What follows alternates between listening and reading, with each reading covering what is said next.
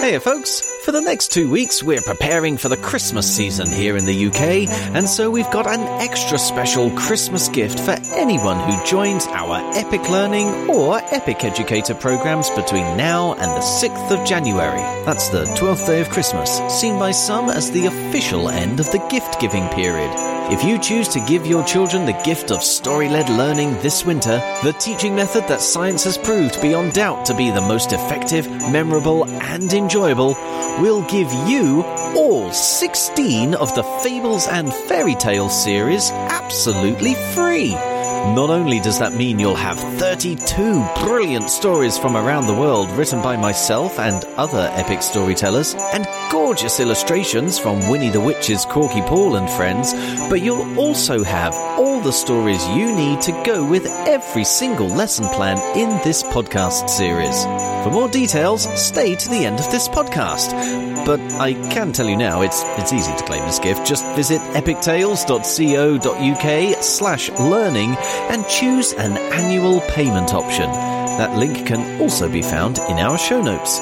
Oh, and by the way, if you're already a member of Epic Learning, don't worry, you've got a Christmas bonus coming too. Be sure to check your emails. Right now, though, it's time for me to wish the warmest of greetings to you. So...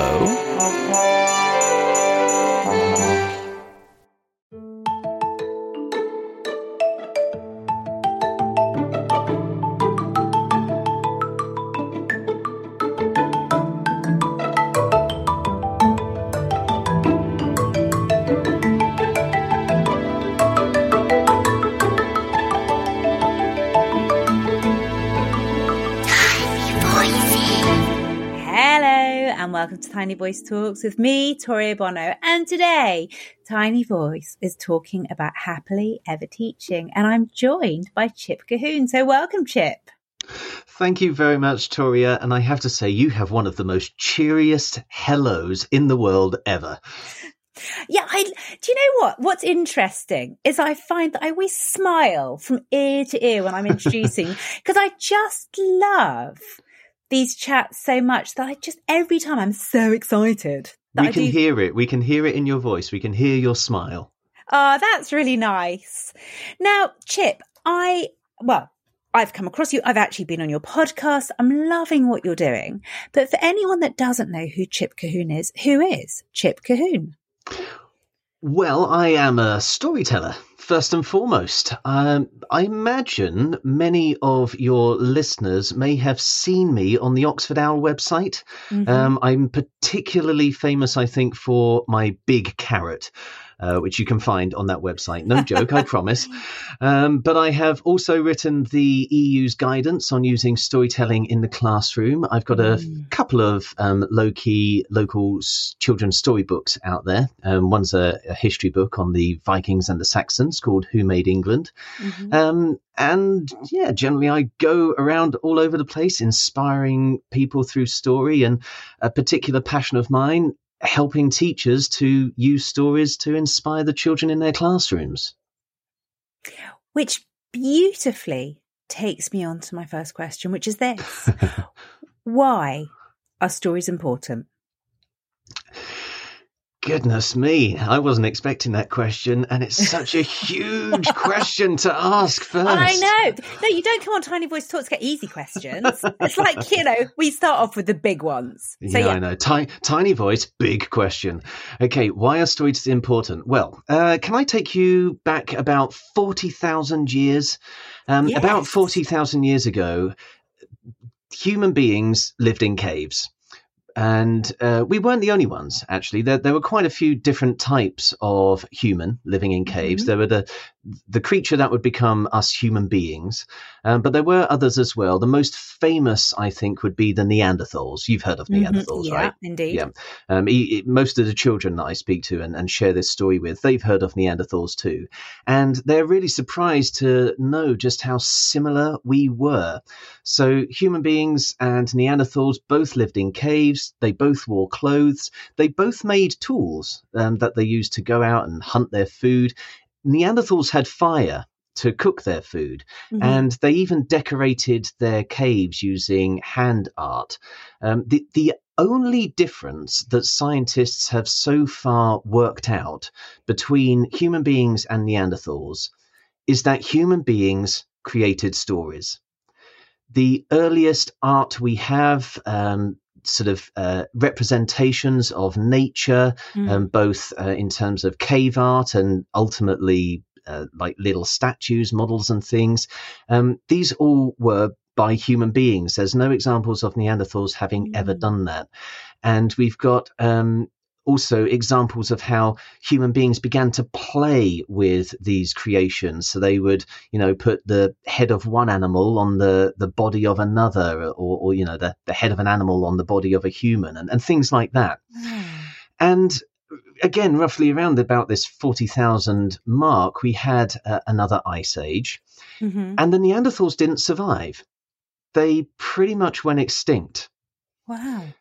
But the human beings, they did survive. And I'm pretty sure the reason they survived was because they had this imagination now. They'd been creating stories, and that gave them the ability to think about things that had gone on before, think about things that might happen, to adapt, basically. And essentially what I'm saying here, Toria, is if it wasn't for stories, none of us would be alive right now. Storytelling is hands down the most important invention that humanity has ever had, because it's kept us alive for 40,000 years, longer than any other branch of the species of human. It's more important than fire, more important than clothing, more important than tools. Wow. Even more important than counting, because there's evidence that Neanderthals had rudimentary counting skills. But they didn't create like human beings did, and that's what's kept us alive. You think of every key moment in history, creativity comes into it in one way or another. And that's what storytelling is. It's the ultimate form of the imagination. God. Is that a good enough answer to your question? Do you know what? That was a really, really good answer. You can have 10 out of 10 for that answer, because honestly, I loved that. And I'm like, oh, fascinating. The listeners weren't expecting a history lesson, but they got one. So you've told us about the importance of stories, but tell me about how storytelling improves, the lives of children in class, because yes, they learn a story, but does it go beyond that? Oh, well, I don't know if I can really explain it in the time that we've got on your podcast. I have all sorts of ideas behind it, and there's all sorts of research that I've been part of and that I've done to try and to get to the nugget of what it is that makes it work. But I think, again, going back to that little snippet of ancient history we just had, it's just going right to the root of what makes us human. The imagination underpins every single aspect of our uniquely human lives. So let's focus on schools specifically. We need our children to be good problem solvers. Well, what is solving a problem? It's imagining a potential solution to what you've got in front of you. Yeah. We also want to help our children have good futures, good lives ahead. We want them to be ambitious. And what is the ambition? It's imagining your future self. We want to help our children to understand each other, to empathize. And what is empathy? It's imagining yourself in another's shoes, imagining what other people are going through. That's what drives all of our social interactions. And even something like numeracy. What is numeracy? It's you don't chop a tree down and find numbers inside. All of numeracy is conceptual. There's a brilliant book called Sapiens by Yuval Harari, which I'd recommend everyone to read, because it shows just how intrinsic storytelling and the imagination is in the development of humanity. And one of the things I love sharing with pupils and students I meet on my travels is that the very first language that anybody ever spoke was essentially counting. That was the first language that was ever written down. And it was from counting that we eventually got the need for symbols to represent larger qualities, to represent what was being counted. And the very next development was the language of argument, because we needed to argue about who had the most and who had what and who it belonged to. So, if you go right back to the very origin of the subjects that we teach, numeracy and literacy were exactly the same thing. So at its heart, if you develop the imagination and the storytelling ability of your children, you are giving them a skill that underpins literally everything that they do. I think you had both Roz and Pi on recently talking about the importance of reading and how that kind of is there in every single subject. And talking and how that's there in every single subject. But that's what storytelling is. This is an art of communication, and it's an art that's there in everything. I mean, we're doing it right now. Yeah. And it's interesting because I was going to ask you, well, where do you see storytelling within the curriculum? But actually, I think you've already alluded to the fact that it's everywhere and anywhere. Yeah, I mean, that's what our podcast is about, the Happily Ever Teaching podcast, as you know from being part of it. We start with the story. We do what everybody expects. We look at how the story could help you teach English and PSHE. But then before the week is out, we talk about maths. That's always a curveball. You think, how can you teach maths through storytelling? But we do it every single couple of weeks. And then we have an episode on science, and then we look at geography, history. Sometimes we even have episodes on physical education and religious education. And it always astounds me what the teachers come out with. They look at the story and they often think, oh, where's the maths in this? Oh, there it is.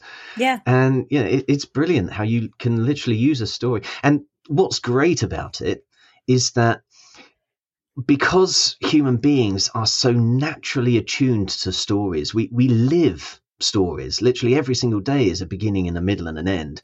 We are so used to this form of communication, that this art. Sorry, I've been distracted because my cat's just come into the room. I think he loves listening to me talk about this as well. We are so used to this form. It's intrinsic to us. That's the word I was going for. Storytelling is intrinsic to us, so it's so easy for us to slip into a story and just start soaking in all of the information. We don't really know that we're learning when we're doing this, but there is so much science out there which shows how our brains are wired for story. In fact, that's actually a book that I would recommend for folks. It's Wired for Story, and there's usually a copy of it right by my desk, but I've lent it to someone, so I can't remember the author. I think it's Lisa Cron, but that contains loads of brilliant research to show exactly how as soon as we start listening to a story, our brains go into learning mode. So we're learning often without even realizing that we're learning because we're enjoying the story. Yeah. And that means that, if you're using this in a classroom, your children are going to be having fun, which is great for their well-being. They are going to be motivated to learn because they're constructing this world of the story themselves. They've got instant ownership, instant investment in the lesson because they're creating the world as you tell it to them. And, those are the key things that are going to drive every successful lesson that you have later on in that day. Absolutely. And I think you're right. I found it, utterly refreshing being on your podcast, just being presented with the story, and being asked, what could you get out of this story across the curriculum? It was such a lovely thing to do, actually, just going, I could do, because again, when you said maths is a curveball, oh my goodness, yes, because, what maths could you get from this story? And you think, maths story. But of course you can get so much maths from every story. But I just wanted to pick up on something you said there about, the way it develops children, etc. Because when I interviewed Miranda McKinney about Empathy Day, she talked about the science of reading and of course stories and the fact that it's it's been shown that it develops children's empathy. Yeah. That actually, when they are experiencing a character's emotions from a distance, they are able to empathize and, in a sense, experience those emotions. Yes. Yeah. So that they are more equipped when they are going through things themselves in the future. And I thought that was really, really powerful, because sometimes we shy away from those stories we think are going to be too impactful. But actually what the science is showing is that those are stories that will really equip our children for their future. That's right. I know many other storytellers who will agree with me that we think one of the reasons why there are so many mental health issues in the world today is because they're almost because of Disney. I don't want to lay it all on Disney, because I personally think that Disney do a better job today than maybe they did in the early years.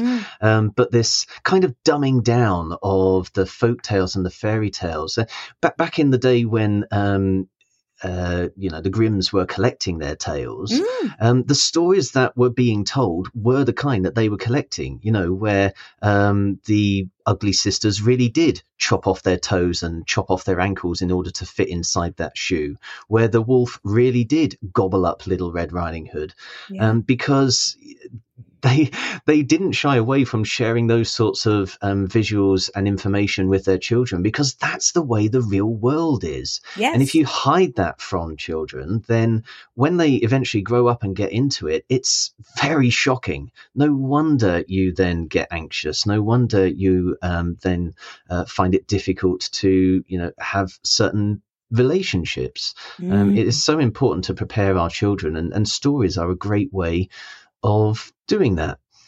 Yeah, it's interesting you bring up Grimm's, actually, because I remember I went to this fabulous exhibition for Grimm's fairy tales up in London, and I genuinely don't know what I expected, Chip, but I'll be honest, it wasn't what I got.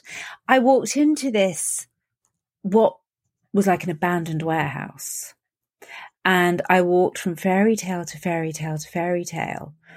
But they were truly grim. And they weren't lovely in any way, shape or form. And I was really, really shocked. And it was only then that I realized that what we've done is we've romanticized fairy tales, which was never their intention. Their intention was always to equip for real world problems as such. Yeah. But what we've done is we've romanticized them so that they feel better.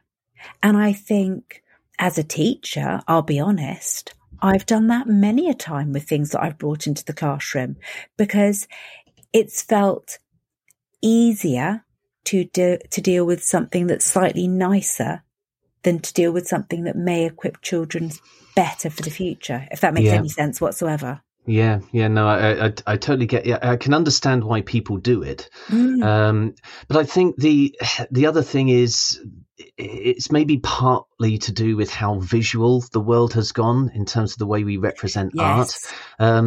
Of course, if you are sharing a story with someone and you're describing violence or danger, yes, okay, you have the chance of scaring a child, and quite often I find children enjoy that experience. Oh, they do. But they're only going to let it get as bad as their own imaginations will take them. So, they very rarely have nightmares, unless you go into graphic detail and you really reference things that you perhaps shouldn't be referencing. You can talk about a character like one of the ugly sisters chopping off their toes, and a child will take that. They'll go, they might go but they're not going to have nightmares from that. They're going to focus on the emotional part of the story that created, that generated. Actually, thinking of what Miranda was saying to you there about empathy, did you clock the research that was done? I think it was 2013. It might have been 2013 or 2015. It was certainly around that time, by the Institute of Education, where they managed to find that children with a love of reading outperform their peers in every single subject. Yeah. Yeah, it doesn't surprise me at all. In fact, we've been pretty much saying the same to every single teacher we'd met, because we'd been storytelling for about 5 years before that in education, and that was exactly correlating to our experience. And there was a Harvard professor. I'm trying desperately to remember his name. And he was one of the founders of Harvard, so it'll be very easy if someone wants to Google it later. But he basically pointed out that if you want anyone to succeed in their education, you need to try and help them develop the habit of success. And too often we share with our children the habit of failure. And because we set them a task, and of course they can't do it. So you have to teach them how to do it. But that means that their very first experience with that task is failure. Now, if you instead begin with a story and you give that task to a character in the story, the character may experience the failure, but it means that your child is getting that from a distance. So that it's not their failure, it's a character's failure. What then happens, though, is the character ultimately succeeds. You want that to happen. You want the character to succeed with whatever the challenge is. And because the child has created that character in their head, the experience of success that the character has is one that they are feeling and empathizing with in the moment.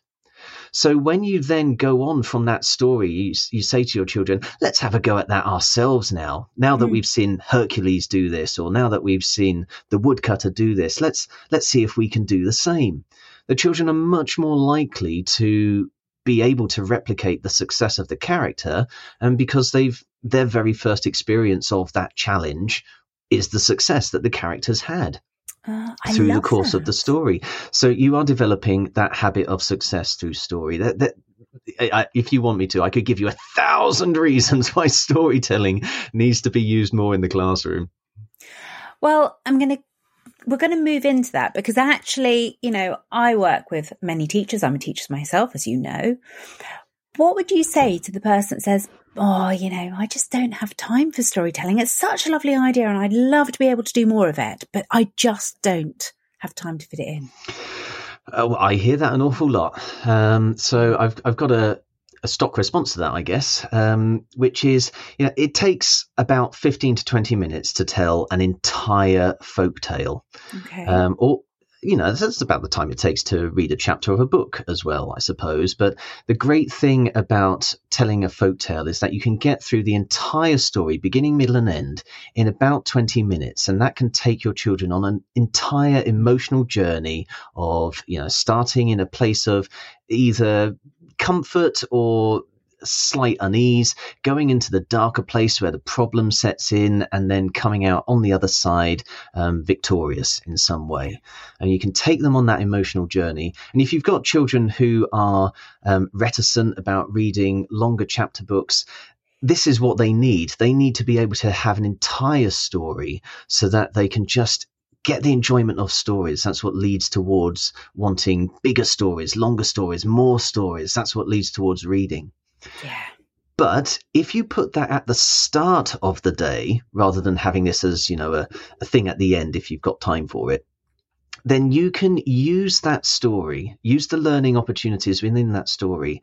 And you've got children who are already in that world, already fired up, already motivated, wanting to spend more time with those characters, spend more time in that world, research that world. They'll be wanting to make their pictures of that world even stronger.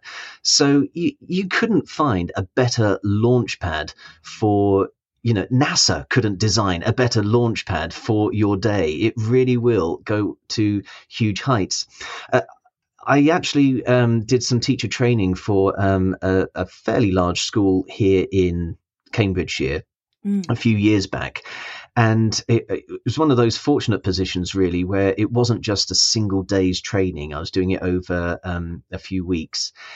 But on one of the early sessions, I had a teacher challenge me. She said, this is all very well, but how are we going to be able to teach the actual the actual elements of English, like grammar, punctuation. We can help our children to become better at creating stories, certainly. But what about the technical aspects of writing? You can't teach that through a story, can you? Interesting. And I said, okay, challenge accepted. This was right at the end of the training session. So I had to say to her, I will prepare something for our next training session to deal with this for you. And I thought about punctuation specifically because she'd mentioned that. And I set myself the extra challenge of trying to choose a story that the teachers would already know. I didn't want to make something up afresh. I didn't want to pick an obscure folktale from the middle of Indonesia or something. I wanted something that I was sure they would know. And I went for Ali Baba. You know Ali Baba, don't you? Yes. Yeah. Okay. I'm waiting for the next bit now. That's grammar from Ali Baba. Carry on. Yeah. Well, you know how in Ali Baba there's a password to open the thieves' cave? Yes, indeed. Yeah. Open sesame. Well, all I needed to do was tweak the story ever so slightly. From my version of the story, you didn't just have to say open sesame, but it was the way you said it that was important. So nice. when Ali first heard the thieves opening the cave, they said the words, "Open sesame." And then Ali goes back to his brother Kasim, and just like in the ordinary fairy tale, the next person to go along to the cave is Kasim. But when Kasim says, "Open sesame," nothing happens. And he's confused because he's reading the words that are written down for him by Ali, and it's not working. So Ali realizes there needs to be some sort of symbol on this piece of paper that will help Kasim remember how to say these words. Nice. And you can see where this is going now, can't you? I took this back to the next training session and I shared it with the teachers. They then went away and they tried it. When they came back for our final session, they said, "Chip, I think we've got a bit of a problem here because we actually had 2 weeks set aside to work on punctuation with our children. Thanks to the lesson plan you provided, they got it in 2 hours." Wow. They now didn't know what they were going to do with the rest of the timetable. I think they were joking about that. I think eventually what they knew was that they had even more time to consolidate. And of course, the bonus of doing it this way was the children had a story now that they really loved and could write a sequel for. They could write posters for, to catch the bandit. They had all sorts of extra literacy that was coming out from it. But when we actually analysed it, we realised that the actual teaching element, the actual lesson element of my lesson plan had been just 10 minutes. Because you had, the 20 minutes setting up the story, you had 10 minutes of a game in the middle where the children were challenged to think of what punctuation they would use. And then you had another 10 minutes at the end where the resolution of the story was given. So, in an hour's lesson, 10 minutes was all the children actually had to, work on the punctuation, the technical aspect alone. But they got it, and straight away they were starting to use it in their writing. And that makes so much sense because I think, especially when the national curriculum changed and there was a heavier emphasis on grammar and punctuation, I think so many teachers panicked because we had to teach children grammar and punctuation that we hadn't had to teach them at that stage before. And I think there was that, oh my goodness, how are we going to do this? How are we going to fit it in? And actually, what you're saying is, fundamentally, if you teach the story right, it can be absolutely weaved in, which takes me beautifully, Chip, onto your podcast again. Because actually, what your podcast does, which I really like, is it gives teachers ideas about how they can actually weave these things in, doesn't it?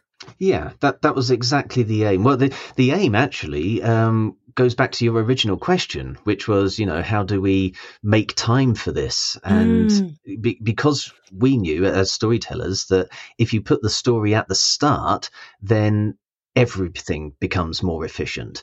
Yeah. So we started right from the beginning of the first lockdown, not just putting out a new story. Well, back then, I think we were putting out a new story every week. But we wanted to also put out a podcast in which teachers could not just get the story nice and easily, but also get the lesson ideas. So they were kind of off the shelf lesson ideas. Yeah. And we've kind of slowed down a little bit in terms of our story output, but that's because we are doing even more to support teachers now. Our website has a function that allows you to search for the thing you want to teach. So you could put counting in there if you're, in early years. You might even say counting in twos. If you are further up the school, you might want to put in something like, I don't know, mechanics, or you might want to put in something like plants, life of plants, and it will find the story that contains those learning elements within it so that you can then share the story with your children. And it's also important for us to make sure that you've got a variety of ways to share the story as well. Yeah. Because if you've got children who are familiar with the Oxford Owl videos, then they will already know my face.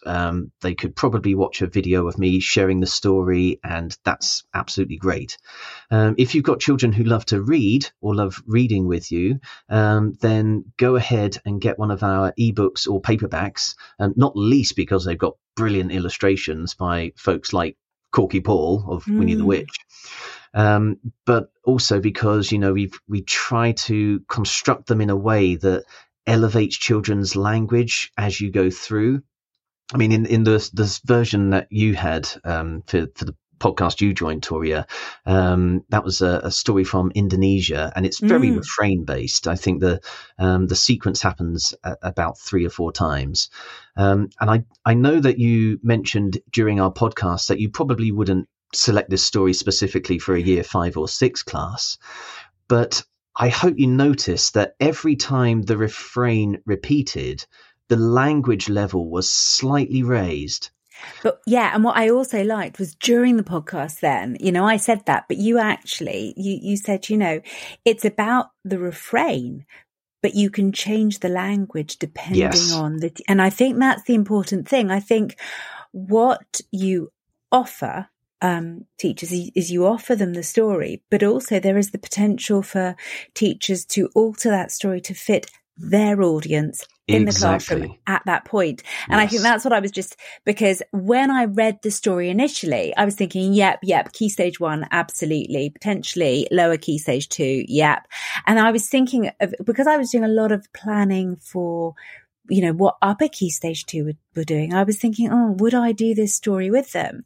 And actually when you said, yeah, but you could actually change the refrain, the vocabulary could meet the needs of that audience, that changes things. And I think what it does is it empowers us as educators that actually we don't necessarily, if we're storytelling, we're telling in a way that's going to engage our young people, but that doesn't mean that we need to read every word on the page as it is if we don't need to. And I'm sure as a storyteller, you do that as well, meeting the needs of your audience at that potential moment in time. That's exactly right. And that's why, again, right from the off, one of the most essential things we wanted as part of our resources was telling tips to help teachers being able to share the stories themselves. Because like I think I mentioned in that podcast you were on, Michael Morpurgo, Michael Rosen, they're absolutely brilliant, but they don't know your children better than you. No one's going to be able to tell a story to your children better than you, because you know the sort of language that they can understand. And that's the language you use at the start of your story in order to draw them in. But once you've got them, once they've already created those images in their head, then you can start to raise the language level. And what you'll find is that your children don't start putting up their hand to say, what does that mean? They automatically know because they've already got a picture of it in their head. And one of my favorite examples of this from my own experience is actually from way back. I think it was 2008. So I'd only really been storytelling professionally for about a year then. Obviously been doing it for many, many years before that. But yeah, in 2008, went into a school in London with a group of year threes. And we were telling ancient Greek tales. And again, started from a level of language that we knew the year threes would be able to take. But by the end of this particular story, it was the tale of Meleager. There's a wonderful scene in the middle of that story where there's a boar hunt, and the boar is ultimately caught by Meleager. And the word that I used to describe the boar's final death was, he vociferated.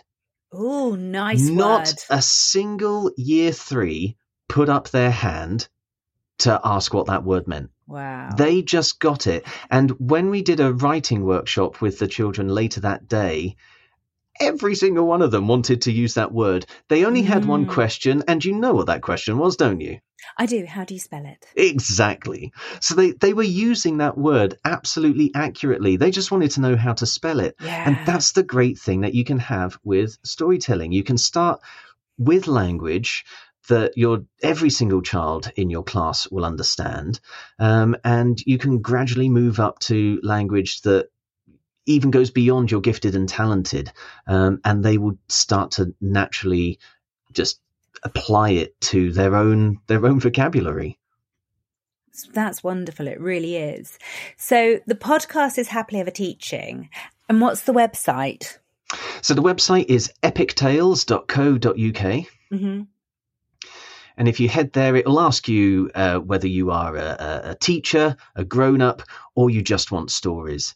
So my advice when you first go there would just be to say, I just want stories, because then you'll get to straight away see the list of all the stories that are there.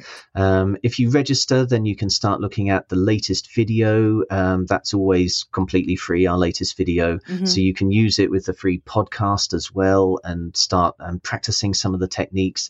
And then, like I say, if you want to search for a specific learning outcome, put it into the search bar, find out which stories there are, maybe get a hold of the book, get a hold of the old episode of Happily Ever Teaching. It gets to a subscription package at that point, if you want to access all of our archive, which at the moment is only £7.50 a month. Wow. And I think it's a little bit more if you want to have the paperback delivered to you, so that you can share that with your children as well. But we hope that's a good level for something that's going to, I think, really boost the learning in your classroom. Yeah. And, from being on your podcast, what I know is that, you gather the ideas from the educators, and what you have on offer then is the various planning linked to to that story, etc. So actually, right. It's a great offer, and it's, I think, from my point of view as an educator, as I've already said, I found it wonderful being engaged in that process of just thinking about everything I could do with the story. But then what I found was I was able to go back and go, oh yeah, actually we could do this, and looking at other stories. So it's a fabulous idea. It really is. So what are your final words on storytelling, Chip? Final words on storytelling. Well, I would say to anybody who's been listening this far, but is maybe thinking, that's all very well, Chip, Toria, but I don't think I could do this. I want to say, you already do. Yeah. You are a storyteller because you are alive. That's as simple as it goes. Remember, 40,000 years ago, this was the invention of humanity that has kept us going 40,000 years longer than any other form of cave person. So you don't need to worry about it. You can do this. I'm not an actor. I don't have any degree in acting. Storytelling is one of those art forms that is still today passed on from mentor to apprentice and so on and so on like that. So this isn't something that you need any special qualifications for. And actually, that's one of the things that makes it so liberating and easy, because when you tell a story, I often describe it as being a bit like the conductor of an orchestra. You're not making up a story. You're not, being that creative at all, really. All you are doing is letting the young learners in front of you know something that you happen to have heard about. They are like the orchestra because they do all the creative work. They actually make the pictures inside their head. And just like every instrument in an orchestra has its own range, its own tone, its own timbre, every single imagination in your classroom is going to produce a slightly different picture that will be differentiated to their ability, that will be specific to them, and will truly motivate them to love being in your lessons. So it's so easy just to tell your children a story. I'm sure the moment you say once upon a time, you've got all of your children's rapt attention. Try it, give it a go, and have fun with it. And please let us know. Please let Toria and myself know through Twitter and everything how you get on. Yeah. Great words on storytelling. Now, before I let you go, Chip, as you know, I always have a final question, which is this. If you could have been taught by anyone, living, dead, inanimate, within a story, whoever you like, inanimate? Who would? Has anyone ever given an inanimate answer? They might have done. You'll have to listen to all the podcasts to find out. I've been listening to quite a lot of the back ones, but I haven't yet heard anything inanimate.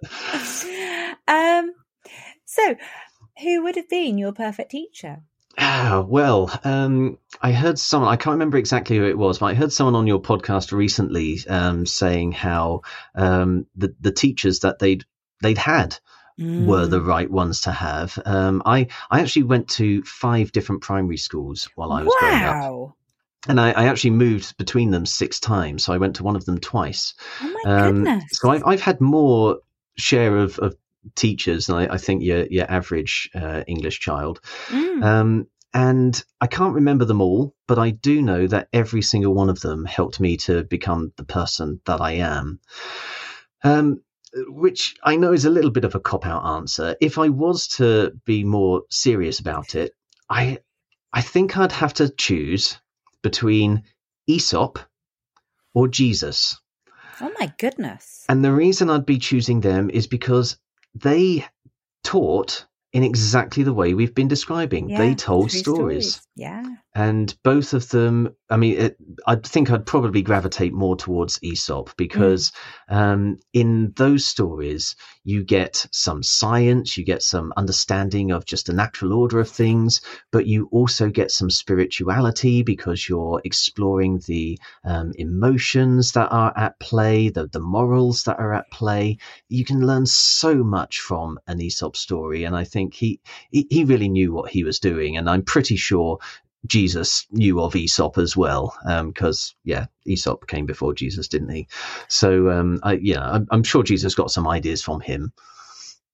Yeah, I love that actually though. 2 storytellers, and I've got to say, Aesop's fables I've used myself many a time within the classroom because they are such a wonderful way of teaching such a variety of things. But yes, I think, fabulous additions to the Tiny Voice Talk School. Chip, thank you so much for having us in. Oh, it's been glorious having you in. It really has, Chip. And for the listeners, if you want to catch up with Happily Ever Teaching, if you want to go on the website and so on, all the links are in the blurb attached to the podcast. Do click into that.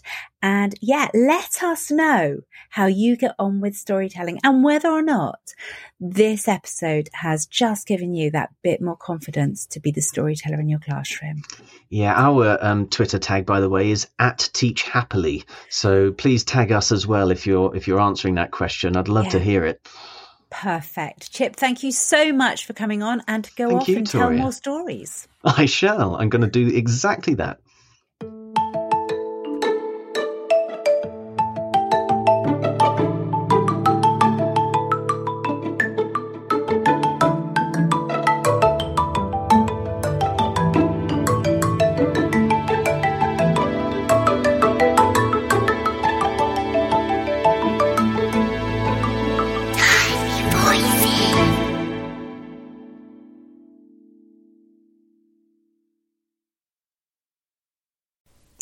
Christmas is coming. We're already in the season of Advent by some Christian calendars, and so we have a very special offer for everyone who wants to give their children the gift of story-led learning this winter.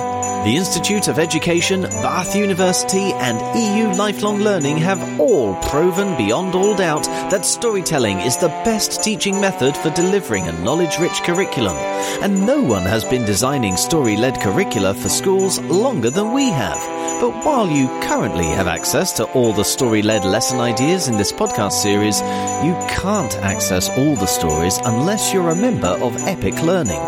Become a member and you instantly have access to over 60 stories as ebooks, audiobooks and storytelling videos.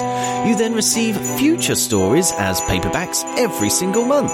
But because it's the festive season all the way to 6th of January by many Christian calendars, if you join between now and then at the annual payment price, we'll also send you our entire back catalogue of printed editions absolutely free. That's 16 beautifully illustrated paperbacks absolutely free. Pay monthly and Epic Learning membership is £150 per year. Pay annually though, and it's only £126, so you're getting a whole 2 months free as well as your special Christmas gift. And it's the same price wherever you are in the world, because these books are printed all over the world, so you don't have to worry about any excess aircraft fumes. In fact, books are actually a fantastic way to fight climate change, because a treasured book is a form of carbon capture. But you'll also be looking after our futures by raising your teaching to epic levels with the most engaging format of our stories in existence, the physical format. The one you can let your children hold and read independently, or else easily turn to show all your learners at once those incredible illustrations by Winnie the Witch's Corky Paul and his students. Of course, if you really want to cement your standing as everyone's favourite teacher, you may also want help developing your storytelling skills and have a set of stories researched and crafted especially for your learners' needs. If that's the case, you'll want to jump on our Epic Educator course, which includes 3 months of Epic Learning as standard. And if you join Epic Educators between now and 6th of January, you'll still get that special gift of 16 books. It's only £325 to become an Epic Educator, and that may be something your school will be keen to pay, especially when you let them know EU Lifelong Learning proved children taught with story-led methods outperformed those taught with traditional methods by 26% in standardized tests. All you need to do to claim this Christmas bonus is sign up on our website between now and 6th of January using an annual payment option, either for Epic Learning or our Epic Educator course. To do this, simply head to epictales.co.uk/learning. You'll find that link in our show notes. We can't wait to start empowering you and your children with the magic of story-led learning. So we hope to see you there soon.